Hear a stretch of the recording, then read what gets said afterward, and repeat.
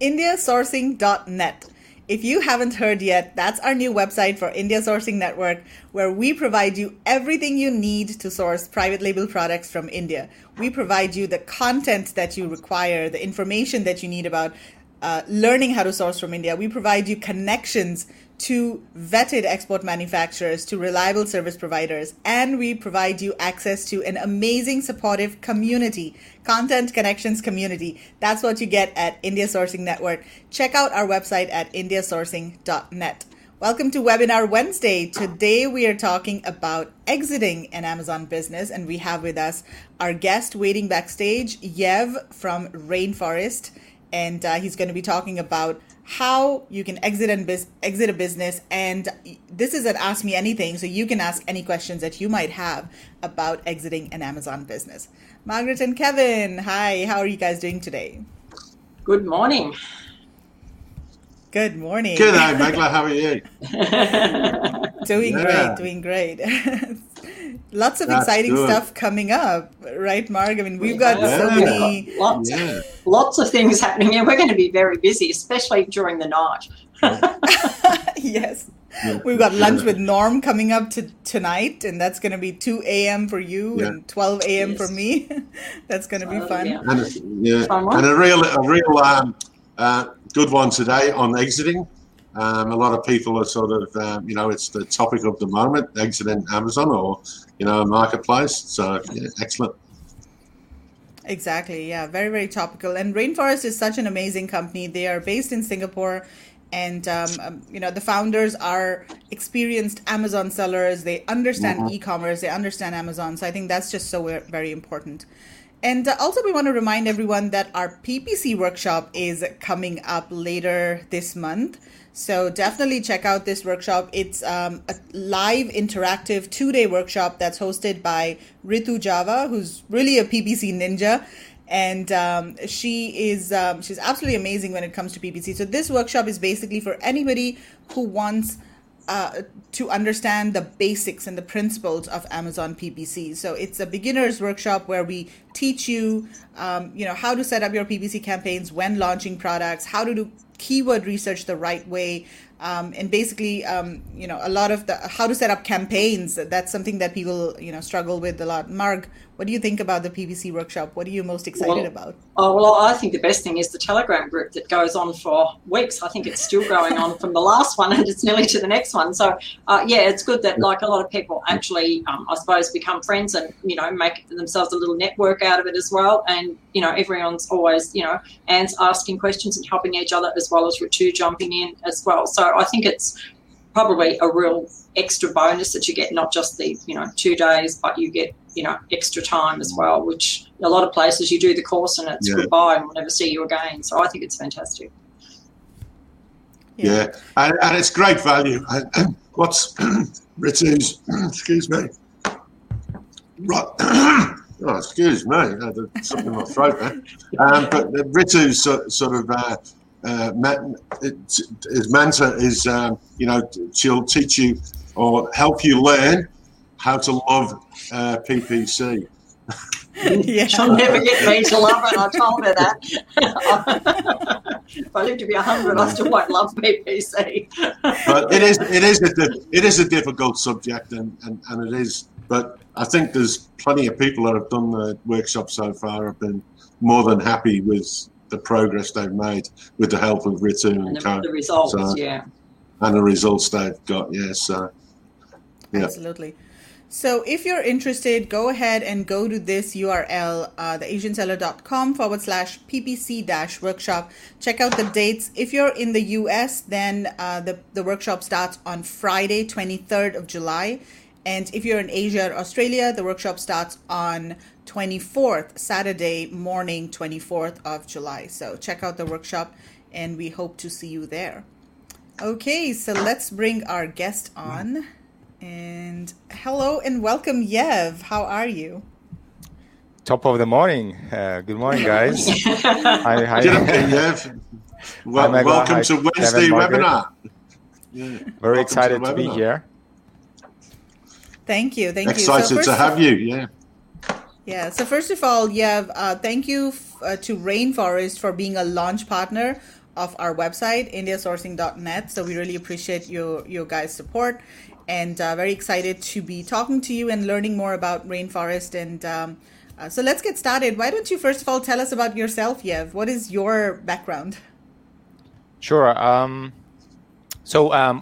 Myself, I based here right now in Singapore, but as you can probably tell from my accent, originally I was born in Ukraine, and then most of my adulthood spent in UK, in London, going back sort of working for big financial institutions, investment banks, Citigroup, Deutsche Bank. Spent over 8 years of my life sort of doing that, and then quite earlier on sort of joined the e-commerce bug and joined the entrepreneurial side of things. So back in 2012, and I sort of being in e-commerce space or ecosystem in variety of places, right? Both from doing sort of early investments as an angel myself in some sort of direct to consumer brands. One of those actually turned out quite well, was Unicorn Dollar Shave Club. So was an early investor there.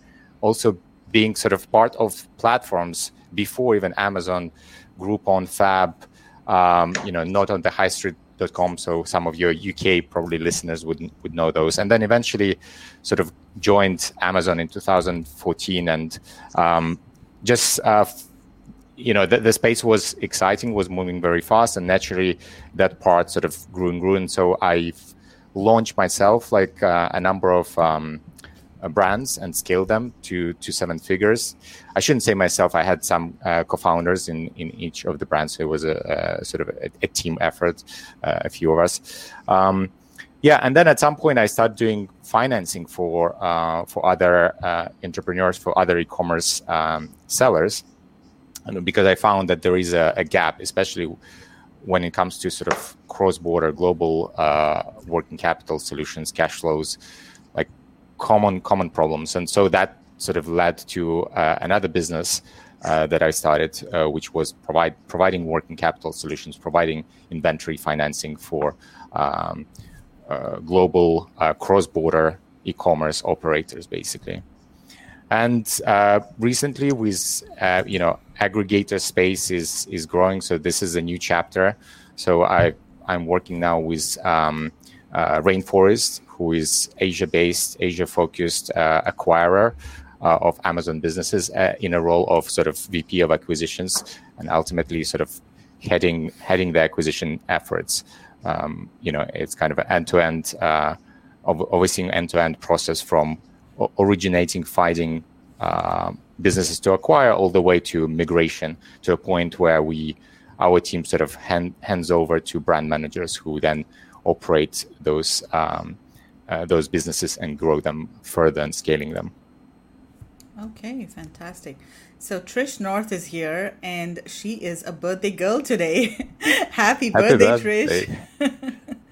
I hope you're enjoying your day. Looks like she's working. Okay, so tell us a little bit more about Rainforest, Yev. Who are the founders, and what sort of, when was it established? And tell us a little bit about Rainforest, yeah. Sure. So as I said, Rainforest is Asia-focused, is headquartered in Singapore, founded by 3 amazing founders, JJ, Ola, and Jason, who also have like decades of experience between them in e-commerce, both in Amazon as well as other platforms and other major sort of growth unicorn brands such as A&B, Ovo, Fav, deep Amazon expertise. So, for example, Ola, he 7-figure seller himself. He also very plugged into ecosystem and have a successful SaaS business for Amazon sellers. And in 2020, they come together to start what sort of became Rainforest. And the idea here that they saw sort of a gap in the market. You had the space sort of picking up in US, and US brands being being acquired, but quite often sort of non-US brands, especially Asian brands, were looked down upon, or it was harder for the entrepreneurs in this part of the world, sort of for a number of reasons, to get liquidity when get potential exit. So that was one of the gaps they saw and decided to solve that problem. Another part was them being sort of plugged into e-commerce ecosystem at large, even outside of Amazon here in this part of the world, working for companies such as Carousel, for example, knowing Lazada, Tokopedia deeply. So they have this vision of bringing brands cross marketplaces, cross regions, right, and expanding them globally. So it's great. Someone has traction, let's say on Amazon US. Obviously, it's almost a given nowadays. You want to expand throughout the Amazon ecosystem, but what's next, right? And so I think this is the piece we're also focusing quite deeply on in terms of taking it further, like going beyond Amazon and expanding within APAC and on all these other platforms. Okay, that sounds fantastic. So guys watching, if you have any questions about preparing your business for an exit, or anything at all, what kind of products they're looking for, how to structure your business for an exit, type your questions in the comment section and Yev will be able to answer all of your questions. So Yev, let me ask you one question first. So let's say somebody is starting out today. What are some of the things that they need to keep in mind so that their business is optimized for an exit, 2 years down the line? Sure. I mean, first and foremost, any aggregator, us included, ultimately, who would be a new owner of the business would look at the business to a large extent same way the owner initially looks. So it has to be profitable, it has to grow, it has to be sustainable kind of growth, right? So those are almost a given. So as an owner, look at it through the same eyes. It's not just an overnight success that we're looking for, right? So first and foremost is, as I said, profitability, right? As you know, like all these businesses are valued on the trailing 12 months. So basically the last 12 months of profit, and then the multiple is applied to it. So obviously that profitability is super important. Beyond that, it's how sustainable that profitability is. So built for long term, which means great, make sure that you have a great product, great story, it's all tied together. It creates that moat that keep on giving over time, right? And also it puts you as a builder and owner of that business now in much stronger position, whether you're going to end up selling it or not. You want to own that business for the long term because it's going to keep on giving. So those are critical things. In the profit margin is another thing. And obviously it goes two ways. Like as you're growing your business, quite often you sacrifice the profit margin because you're trying to build that speed of growth. You're testing, you're running experiments. So the profit margin initially could be a bit tight, but have a clear path of how that profit margin could expand if you are successful, further down the line. And that's, again, fits back into that strong product, strong brand loyalty. That should allow you to get more reviews, more ranking, and therefore more pricing power further down the line because your product will be unique and different to the competitors. On the housekeeping kind of side of things, it's pays to have a very clean financials. So don't commingle it, with personal expenses and so forth. Like from earlier on, try to pay attention to that. So get a good CPA and make sure at least the last 12 months of your financials are squeaky clean, but as much as possible. It just makes things much easier, and odds are you will get much better valuation and much better exit and much faster exit. Nothing scares more sort of acquirers, when it's incomplete information, and then they start imagining the worst things possible, even though it might not be the case. But so yeah, pay attention to that, I should say. Yeah, I think those are the most important. And yeah, like just don't do things for pure, I don't know, vanity or pure optics. Only do them if it makes sort of financial sense, commercial sense from a business perspective. Yeah. Mark. Yeah, no. Well, yeah, just one question here. So when you're looking for a brand, are you looking for, say, someone who's got 2 products, 20 products? Is there I suppose, a benchmark that you like, or it doesn't matter if people can just have 1 or 2 successful products, or do you think they need a brand with, 6, 8, 10 products? What are you looking for as in your company? I know the bigger ones obviously, are looking for the multi-million dollars, but where do you sit in the range of buyers? Sure. So in terms of, that's a great question. I mean, in terms of, and unfortunately there is no, people throw specific numbers, but, and we have those numbers as well. So ideally we don't want more than, let's say, 150 SKUs or parent SKUs, right? We can start obviously as low as 1 parent SKU. And in terms of revenue,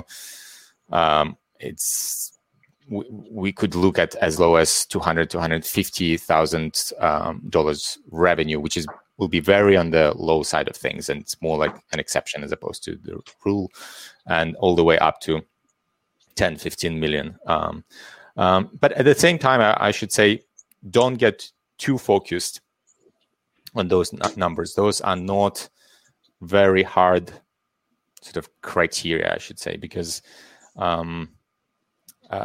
those criteria is important if your business is no different, or like quite bread and butter sort of vanilla type of business in every other respect.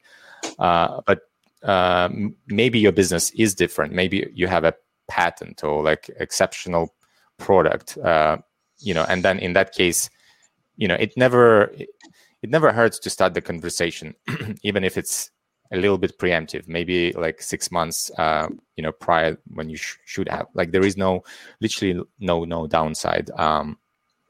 And, the worst thing that can happen, like potential buyers would say, okay, no, not now. Right. So I should, but on the upside, the deal might happen much sooner than you expect. Maybe they will offer some intermediate help, to get you there faster, and then acquire you. So yeah, I wouldn't be too worried about sort of the size side of things. Obviously, on the track record, I think that's a little bit more important there. We are looking for businesses with at least 18 months of track record typically, and at least like 12 months worth of profitability track record. Those aspects are important. On the higher end, so as I was saying, like 100, 150 SKUs is beyond that, it becomes kind of tricky, but also, as I said, not a hard rule, because it comes down, like, the way to look at it is, what is the revenue per SKU? What is the contribution per that parent SKU? And then what is the supply chain looks like? How many suppliers or how many of those sort of parents per supplier they have? Because there is a difference between, a business that has maybe even 1,000 parent ASINs. I'm just making things a little bit extreme here, but 1,000 parent ASINs, but all comes from one supplier, and all of them contributing, let's say, $100,000 per ASIN. That business is still quite very attractive, right? Because even though it's complex, but it's substantial size on a per parent basis. So this is sort of the framework there. What we're trying to avoid is obviously a lot of ASINs, a lot of SKUs, a lot of suppliers, but ultimately they're not contributing much. It's a small revenue generation business, because that presents a a lot of complexity, a lot of operational sort of overhead for not much revenue and therefore not much profit at the starting point. Okay, we've got one question over here. Okay, go ahead, Kevin. Go on, Megla.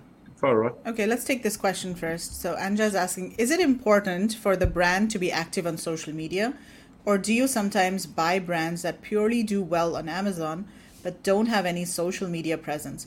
So I think this is a great question. And, so not only social media, but how important is it for you that the brand focuses on Amazon? Or is there a certain percentage of sales that must be on Amazon? So the short answer here is, we prefer brands that have Amazon presence. Ideally, like something 60 to 70% of their total revenue comes from Amazon. However, again, it's not a hard sort of criteria. We've looked, considered, and potentially going to acquire brands that have zero Amazon presence with the idea that we will take them to Amazon, right? That's on that side. And then the question was also about the social media, whether it's important. For sure, it's back to that brand loyalty, brand sort of awareness, and building a moat and sustainability of the user base and the quality of the profitability and the growth for your brand. So that helps for sure. So if you have a very engaged community on social channels, and that's maybe how you're launching some of your products or the product in such a category where it's crucial to have social media sort of presence, it will be definitely a plus, and it will, most likely increase your exit multiple, because ultimately it helps that brand protection, and differentiator against your competitors. Right. Kev, did you have a question? Yeah. I just what certain sort of criteria do you look for when evaluating businesses in the first place? Yeah. Sure. The first and foremost, it's, as I was saying, trailing 12 months profitability, trailing 12 months revenue. There is a margin, obviously, implicitly there. So the margin of the business has to be of a certain quantum, right? And how much gross. is that? I mean, is there like a specific range that you're looking for in terms of the margin? So ideally, we would like to see sort of 20% or above margins. That's where it gets into quite healthy categories. So there is because as these brands are still quite early stages, as I was saying, it's and they're still quite often in the growth. There is a decent amount of experimentation that needs to be done, right? And expansion, all that costs money. So you need some margin to buffer some of those experiments, because not all experiments will work out, as entrepreneurs and Amazon sellers know. So you need that margin to cushion things. Growth is another thing that's very important, to have non-declining business. If it's declining, it's also potentially doable, but there has to be a sort of a good, consistent narrative or explanation why it is declining, and we need to figure out like how it could be stopped and how can it be turned around. So those are the mains. Another obvious ones is obviously around sort of the brand mode. So those will be the R3s that they're known in the industry, basically reviews, rankings and ratings, like how your product, how your brand compares to other products within that particular niche. Do you have that escape velocity? Basically, you have the review mode, you're ranked best of your competitors, and the ratings are ultimately better than your competitors. That also pumps up your your multiple, if you will, because it offers that layer of protection for whoever will take over your brand, right? Yeah, I like that. 3 R's: reviews, ranks, and ratings. Really good. Okay, we've got another question from Anja. Is it an issue if I have one Amazon seller account with 2 brands under it, but only want to sell one brand? Is it possible to separate the brand from the account? Apologies if this question is too specific. No, it's not specific. And I had a similar kind of question as well, because a lot of people do have multiple brands under one account, and it's not easy to have multiple accounts on Amazon. So what does a seller do in that case? Yeah, it's definitely doable. It would probably be a little bit, less common, but it does happen. Because these deals are structured as asset purchase agreements, typically. What we can do in that situation is basically just buy the ASINs, right, and the inventory and the exclusivity to sell on those ASINs. Also, the trademark will be so the brand registry that has to be transferred as well. But the seller account could be potentially kept with the original owner that way. So it definitely could work. I mean, the technical or the mechanics of it would be obviously a little bit more, a little bit trickier, because you would have to pull out the inventory out of Amazon, like, and so to ensure sort of the consistent, continuous sales velocity on those ASINs. So it has to almost be done in 2 steps.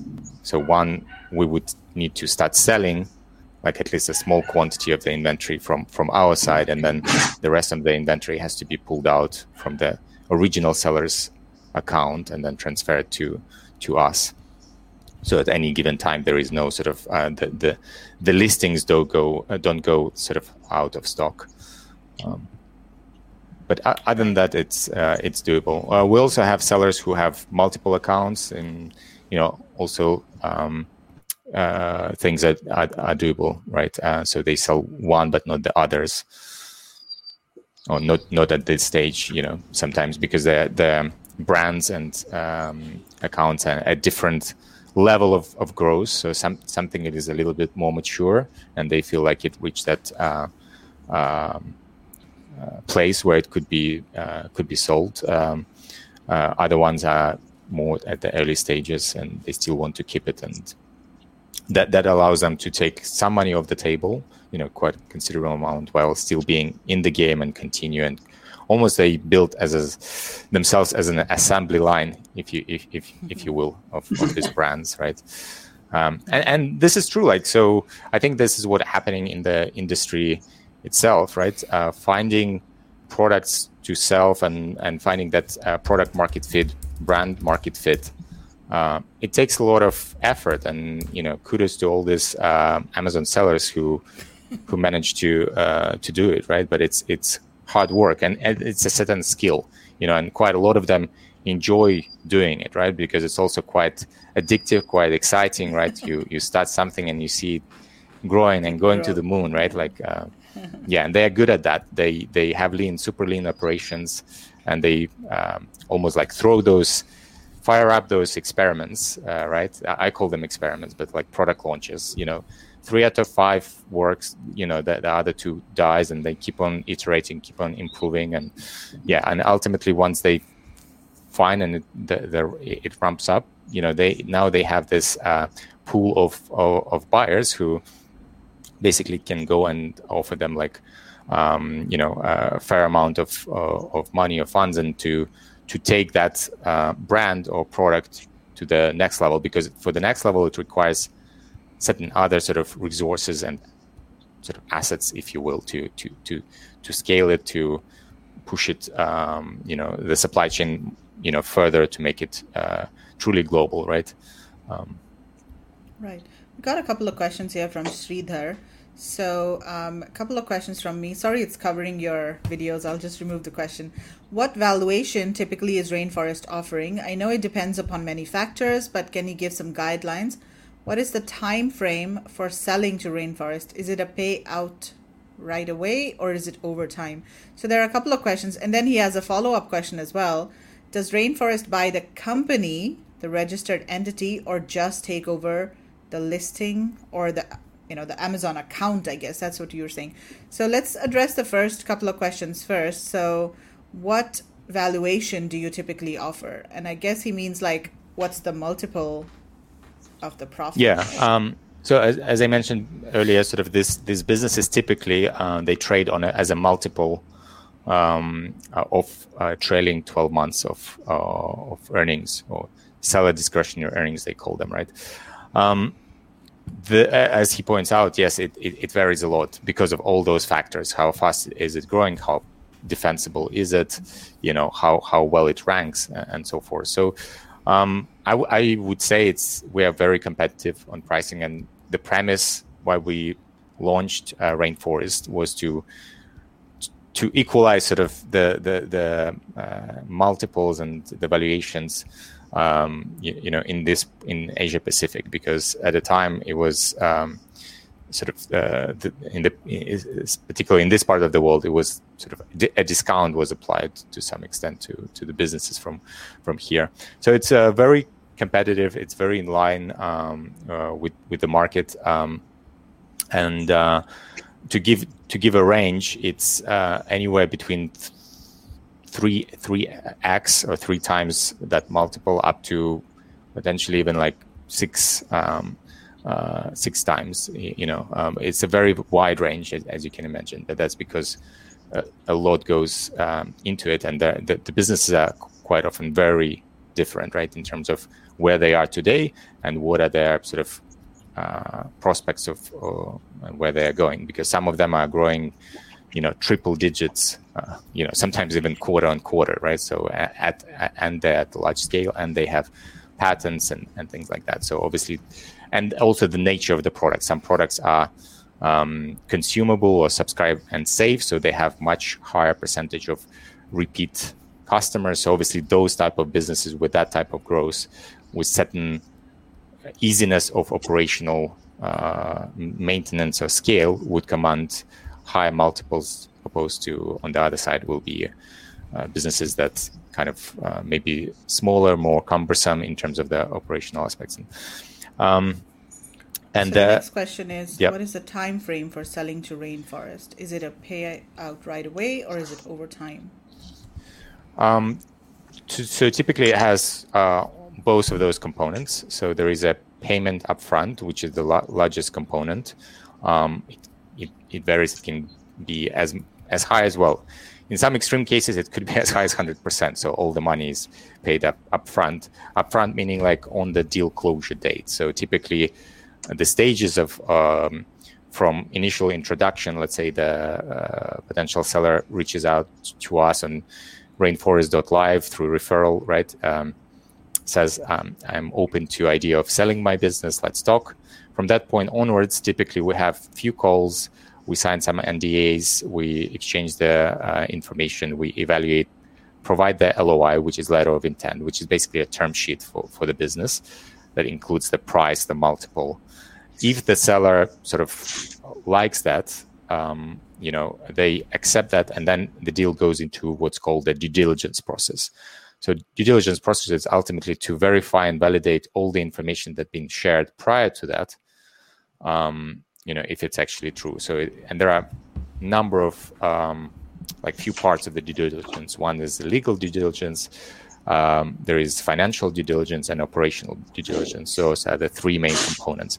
That process can take as little as 2 weeks, as long as the person, the seller, the owner of the business, have all his or her ducks in order, so to speak, right? Meaning the documents are ready, the invoices are ready. So for all those 3 types of due diligence, everything is sort of ready. So then it could be a very fast process. And then from that point onwards, it's kind of APA agreement drafted. APA stands for Asset Purchase Agreement. So it's basically the contract through which we buy certain assets from the owner, and the owner receive financial payout, right? And once that's signed, then money typically goes into escrow account, because first the business has to be migrated, right? The assets, in case like seller account has to be migrated. That could take, and it's kind of out of our hands, right? So it's up to Amazon, and it could be as quick as a few days, but sometimes maybe certain things could take a little bit longer. So let's say it's a week. And so once the migration is done, the escrow agent releases the funds. So the funds are sort of sits in a third party account, third party sort of trusted agent, right? So that's when the upfront component is released. And as I said, like in some extreme cases, it could be 100%. It's quite unusual. And then there are other components. One is called stability payment. So that typically is an additional amount, could be quite considerable, that is paid on the first year anniversary. So in 12 months from that day of completion, right, from APA signing and migration. Sometimes stability is sort of split over 2 years. So it's part of it is paid 12 months on, and then another part is 24 months after. And then there is what's called earnout. Earnout is something that also they will get, the owner will get over time, but it's not fixed. Unlike stability, which is a fixed dollar amount, the earnout is actually presents some upside to the owner. So we have to remember these businesses are growing quite fast, and so the faster they grow, the larger the amount. So it's almost like the owner is selling the business, but still have a certain amount of stake in that business. So whatever happens over the next 2 years, sometimes 3 years, the owner will benefit from that. So it will get a percentage, almost like a share, from that growth. So that's why for the owner, it's important when they choose who to sell to, right? Because the operational capability and the growth plans, the growth roadmap, and how likely that team is on to execute on that on those plans are, because it's financially, basically, they will benefit more. And I should also point out that Rainforest, to a certain extent, is different from other aggregators in terms of the simplicity of this sort of the deal structure. So we are more flexible on the deal structures, and we could be more creative in terms of doing a deal such that it benefits and addresses sort of the points of the seller. So we try to talk to the seller and find out what's ultimately they want from the deal, and be creative how we structure the deal so it addresses those points for the owner, and it's kind of a win-win. We also keep them simple and friendly from a legal perspective, and the clauses, and also transparent. So an example would be on the earnout component, we make it as a percentage of revenue. So it's very as opposed to earnings, because earnings is harder to verify, to check, once the business is sold. But revenue is quite simple, you can and obvious. And another component with earnings, as it grows, the earnings tend to be squeezed, and so the revenue could be growing, but the earnings could be sort of suffering for a period of time because it's in a growth stage. Yeah. Right. So the other question that he had was, does Rainforest buy the company or just take over the listing? Or I think we mentioned account, right? So it's basically the Amazon account that you're taking over. So again, we can do both. In most of the cases, as I said, it's asset purchase agreement, meaning it's just the assets of the company.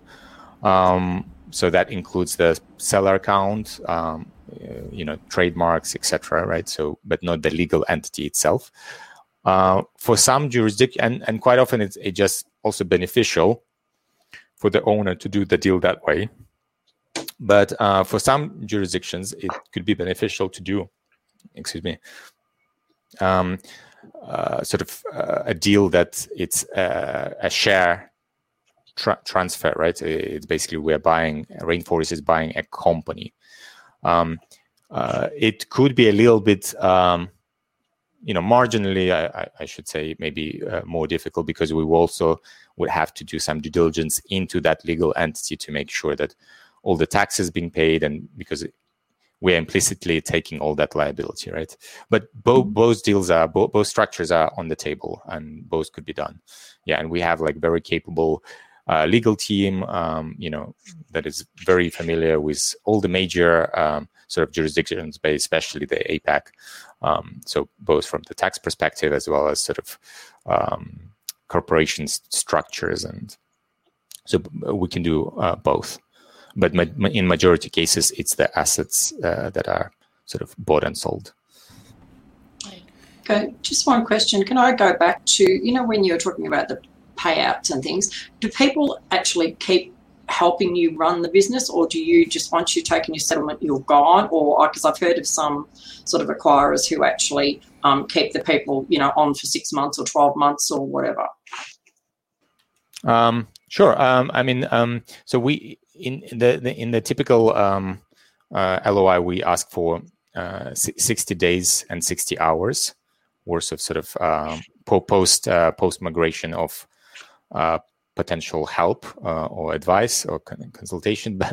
But to be honest, like in all the deals so far, we probably used only 10% of that. So it just it's there just in case, but it goes like it's a testament to our operational team, brand managers, and their sort of decades of experience in Amazon and dealing with these businesses. So they know what they're doing, and they're quite capable. So unless your business is kind of unique and in terms of supply chain, maybe some product development backlog that you have, that requires your input, might require some more, but it's 60 hours. Yeah.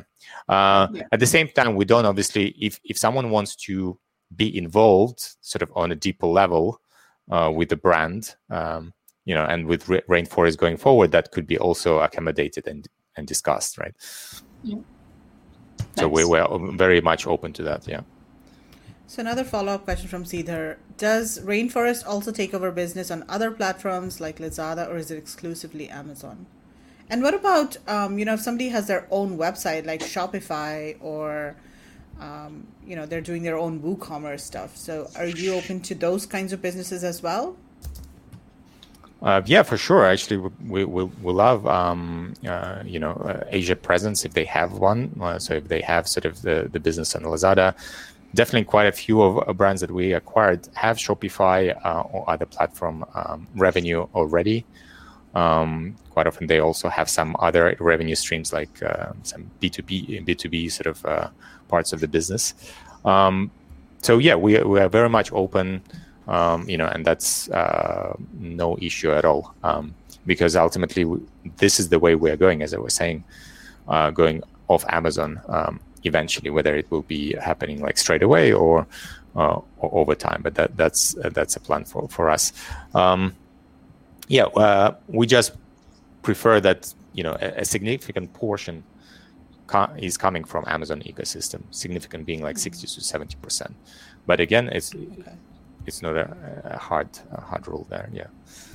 Okay, and you're looking for businesses based anywhere in the world, right? I mean, you're of course based in Asia, so you'd prefer Asian businesses because you have, like you can meet with them, and but otherwise you're open to acquiring businesses anywhere in the world, right? Whether it's US, Australia, Europe.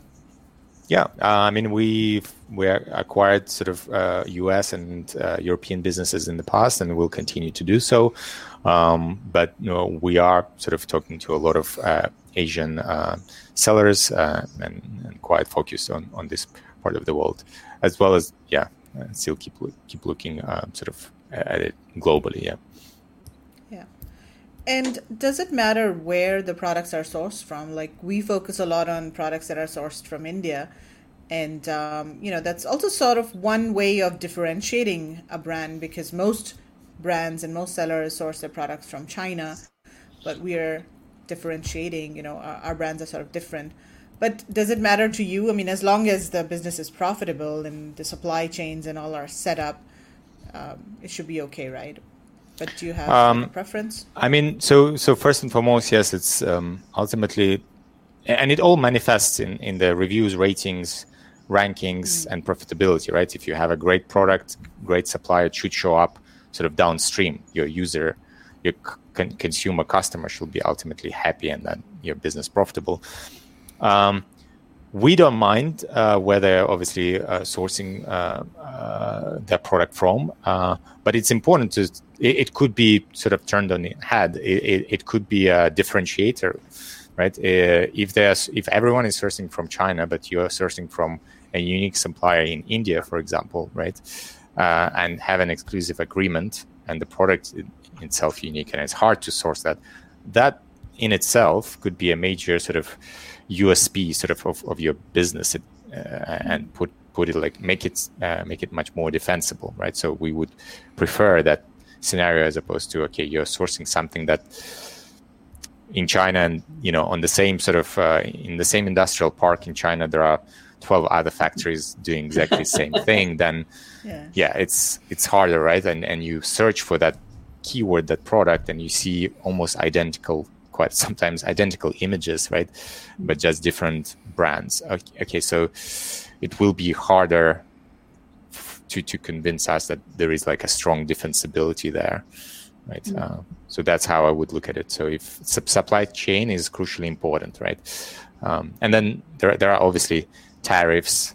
There is another thing, like a topic of conversation. We can spend an hour talking about that. But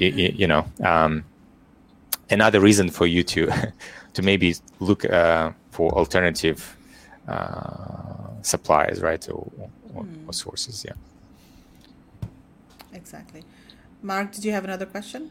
Look, just about like within the brand, should they be like cohesive products? Should it be the same niche? Should it be the same material it's made from in different niches? Or do you don't care if you're selling a dog leash and a salad bowl? What do you sort of look for in that sort of when it comes to that's a great question, and I wouldn't say we get a lot of those, but you do get like a fair number of those. They tend to be especially on smaller. Lazada and all, I think. Especially Lazada. They tend to be some of the Asian.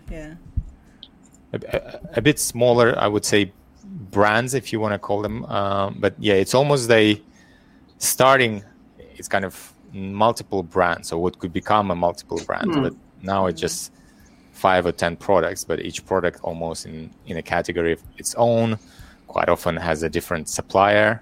So that it doesn't add, let's put it this way, it doesn't add sort of to that valuation, right? Because it increases complexity without increasing the revenue and the profitability per ASIN, right? So let's say you have 5 of them, each one is only generating, I don't know, $10,000 per year, but each one has a separate supplier. And at the same time, it doesn't look like none of them have like that brand loyalty and cohesiveness, right? So it's, it wouldn't be.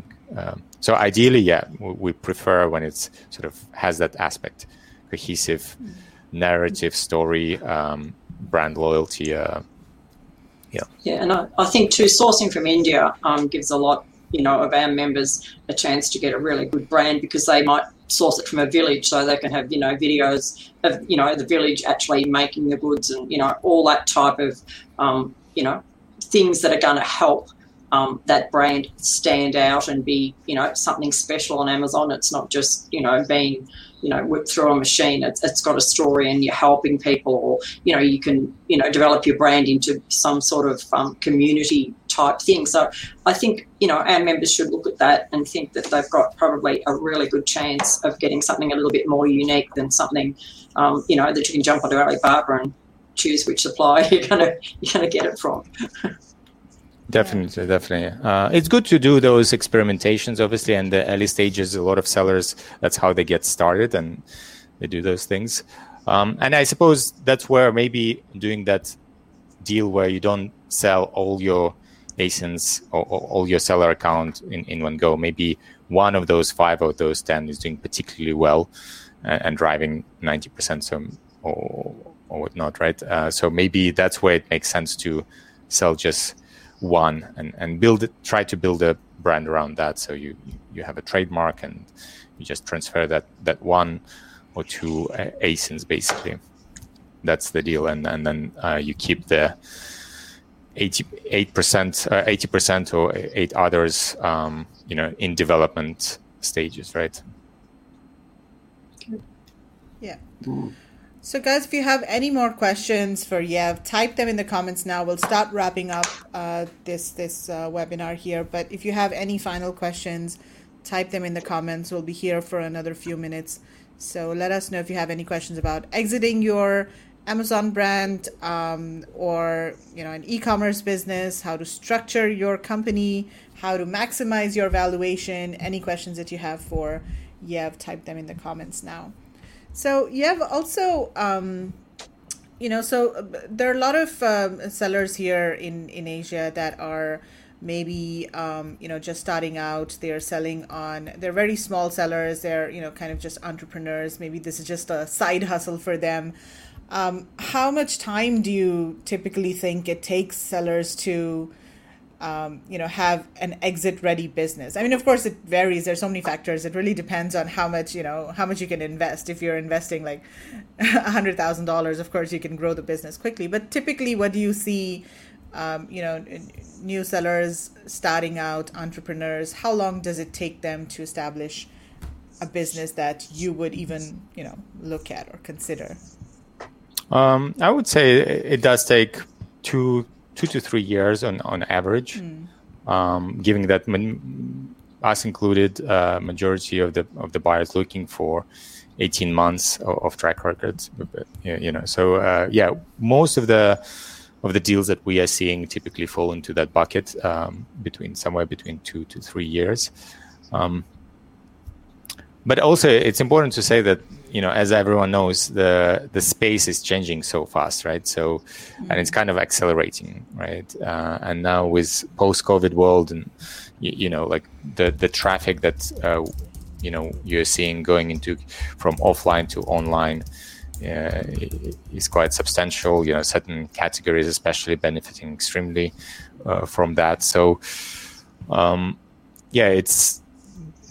that time I would say is shortening, is getting shorter, right? Like compared to, let's say, a decade ago, would have been much longer. Sort of that run up to, let's say, your first million or your first 10 million in revenue, compared to nowadays.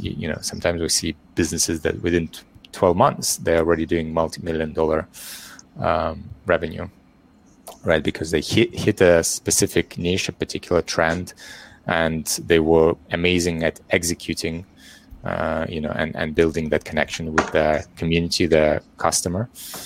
So that can happen very, very quickly in some cases. And I think I was just going to say, what are your specific plans for the future with all this? I know it's to buy businesses, but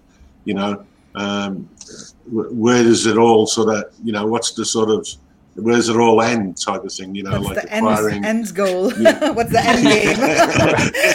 Are you going to become this multi-million-dollar conglomerate that has, a ton of e-commerce brands? Or like, where is Rainforest going to be, 5 years down the line? It's in the name. It becomes that rainforest, right? Like Amazon rainforest, Yeah, cool.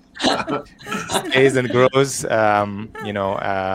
sustainably, sort of in perpetuity, right? And so I think there is no immediate or near term sort of exit for us that we're looking at. So the idea here is like to grow, to build these brands individually, into stronger and stronger sort of have a stronger presence across multiple e-commerce channels, and in some cases even going offline as well. So pursuing omni-channel strategies as well where it's appropriate, and doing it sort of truly globally. So not just North America, but everywhere. Yeah. But I think also, if someone's got an exciting brand, would it be fair to say that you can sort of help them to sort of open sort of certain doors for certain marketplaces to expand that brand more quickly, more efficiently. Would that be a good conversation for people to come to you and start having? Yeah, definitely. So as I was saying, like we are probably much more creative and flexible when it comes to sort of arrangement, relationship, partnerships. So definitely, hit me up or someone in our team and start that conversation. And even if you are not looking to sell right now, but you need certain, as you're saying, certain doors to be opened or certain help, or even just a certain advice. We have a ton of operational expertise. So just open that conversation, and we're quite approachable. So wherever we can help, we will help. Yeah. Right.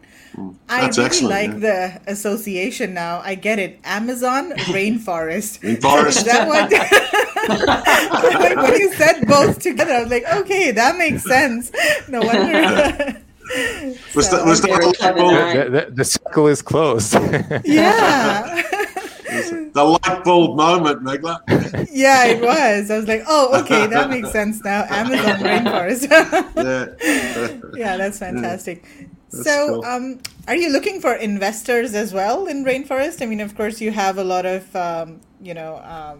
capital raised, and you probably have big investors and all. But are you also looking for smaller investors to invest in the company? Well, it's kind of like, I wouldn't say no, but generally I would say we are a little bit beyond that point. So, okay. It's more sort of institutional investor at this stage, and we don't have like a shortage of capital. There are obviously always conversations happening, and we're sort of lucky to receive a lot of interest from investors.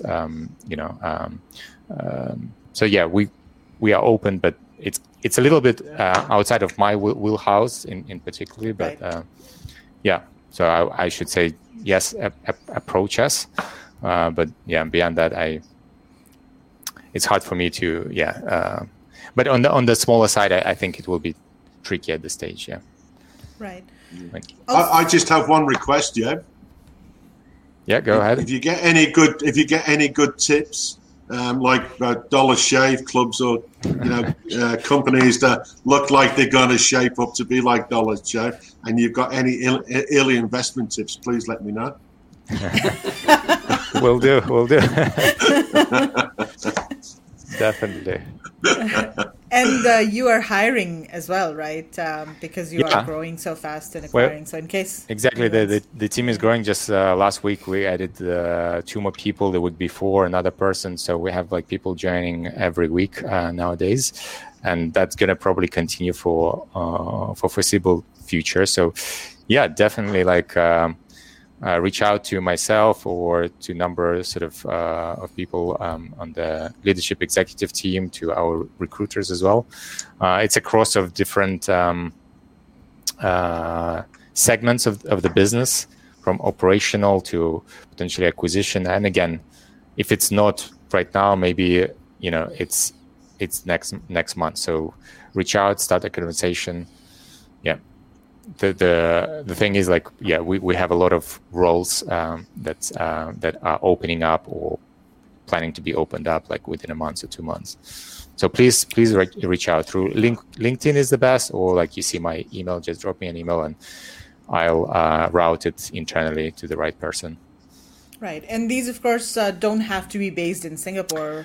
That's the beauty of post-COVID world, and also the nature of e-commerce, right? It's quite often done remotely. It has to be done remotely or in a number of sort of time zones, because we have suppliers in one place, consumers in another, or consumers are spread all over the globe. So yeah, it doesn't have to be Singapore. Yeah. I'm sure there are a lot of people in our community that are sellers themselves, and they also want to do something on the side, and they're experienced with Amazon-related stuff. They know how to do listings and manage PPC and things like that. So, yeah, in case you're interested, definitely reach out to Yev as well. Okay, anything else, Marg and Kev, before we sign off? Oh, I don't think so. I think we've covered quite a lot there. So I think people should start thinking about building their brand nicely and maybe then talking to you in 12 months' time or something.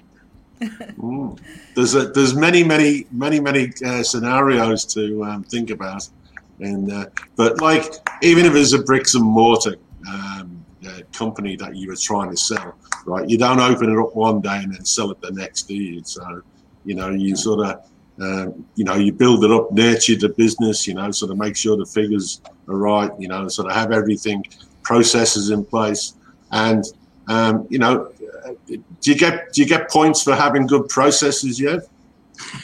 Yeah, for sure. It goes to that transferability, operational. Yeah. Exactly. Yeah. So have good. Yeah. But what my point was, to have good processes in place from day one is key. When you go to sell a business, you've got good processes in place.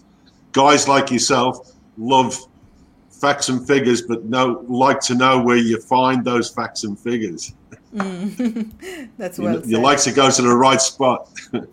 Yeah, definitely. So last question. So if there were 3 things that you wanted to tell sellers to focus on to maximize their valuation, what would they be? Like, what are the top 3 things that they must focus on? Of course, there's so many different factors, and you mentioned all of those, but the top 3. The top 3 would be sort of profitability, margin, and that defensibility or uniqueness, right? Uniqueness, okay. Yeah, and that should play into that to make that profitability sustainable going forward, because something that we analyze basically what happened in the past, but also ultimately we have to project how that can predict what's going to happen in the future and how we can build on that. And so uniqueness is an important factor there, right? Like how sustainable what you achieved so far going forward. So those 3 things, yeah. Okay, that's fantastic. And uniqueness, Excellent. Of course, from the India sourced products. I think a lot of the products are pretty unique. So, guys, you're in a very special position here in the India sourcing network. And we have Daniel who says, "Can't wait for tomorrow lunch with Norm." That's going to be so much fun. And Marg has to wake up 2 a.m. or I don't know if you'll go to sleep or not, or maybe you'll go to sleep early, I'm going to sleep early, and I'm setting my alarm for 1:30. So and I'll probably set another one for 1:35 in case I sleep in. Yeah. So, I'll have to I'll have put a my first. Yeah, it'll be 12 a.m. for me, so I'll put my son to bed early, and then I'll be all ready and waiting. The beauty of the global world, right? Yes, that's it. Yeah. The clock never stops. Yeah, I know. It's fun. Yeah. Okay, Yev, thank you so much for your time today, for sharing all of this information. And, I'm sure a lot of people from our community will be in touch with you over the next few months, years, as they, build their businesses. And of course, you are in our Facebook group, so anyone can reach out to you there as well. And guys, email Yev if you have any questions at all about exiting or structuring your Amazon business for an exit. All right, thanks a lot. Yeah. Megla, before we go, and another thing is when we do the masterminds, we'll be going to have special guests on our masterminds. Yes. And so, yeah. Exactly. So down the track. Yep. Exactly. Once we start our mastermind, so we'll do our workshop, India sourcing workshop, end of August, and then we're going to start recruiting for the mastermind as well. And once you join the mastermind, then of course we're going to help you build your brand, and we'll have Rainforest as part of the mastermind as well, so that they can guide us and help us and help you sell it. Exactly, help you sell it. So that'd be pretty awesome. Yeah. Okay, so with that, we come to the end of this webinar, and we will see you guys next week for another Webinar Wednesday. Have a great week, guys. Thank you, Yev. Thanks for your time. Bye. Thanks, Yev. Bye. Margaret, Magla. See you later. Pleasure.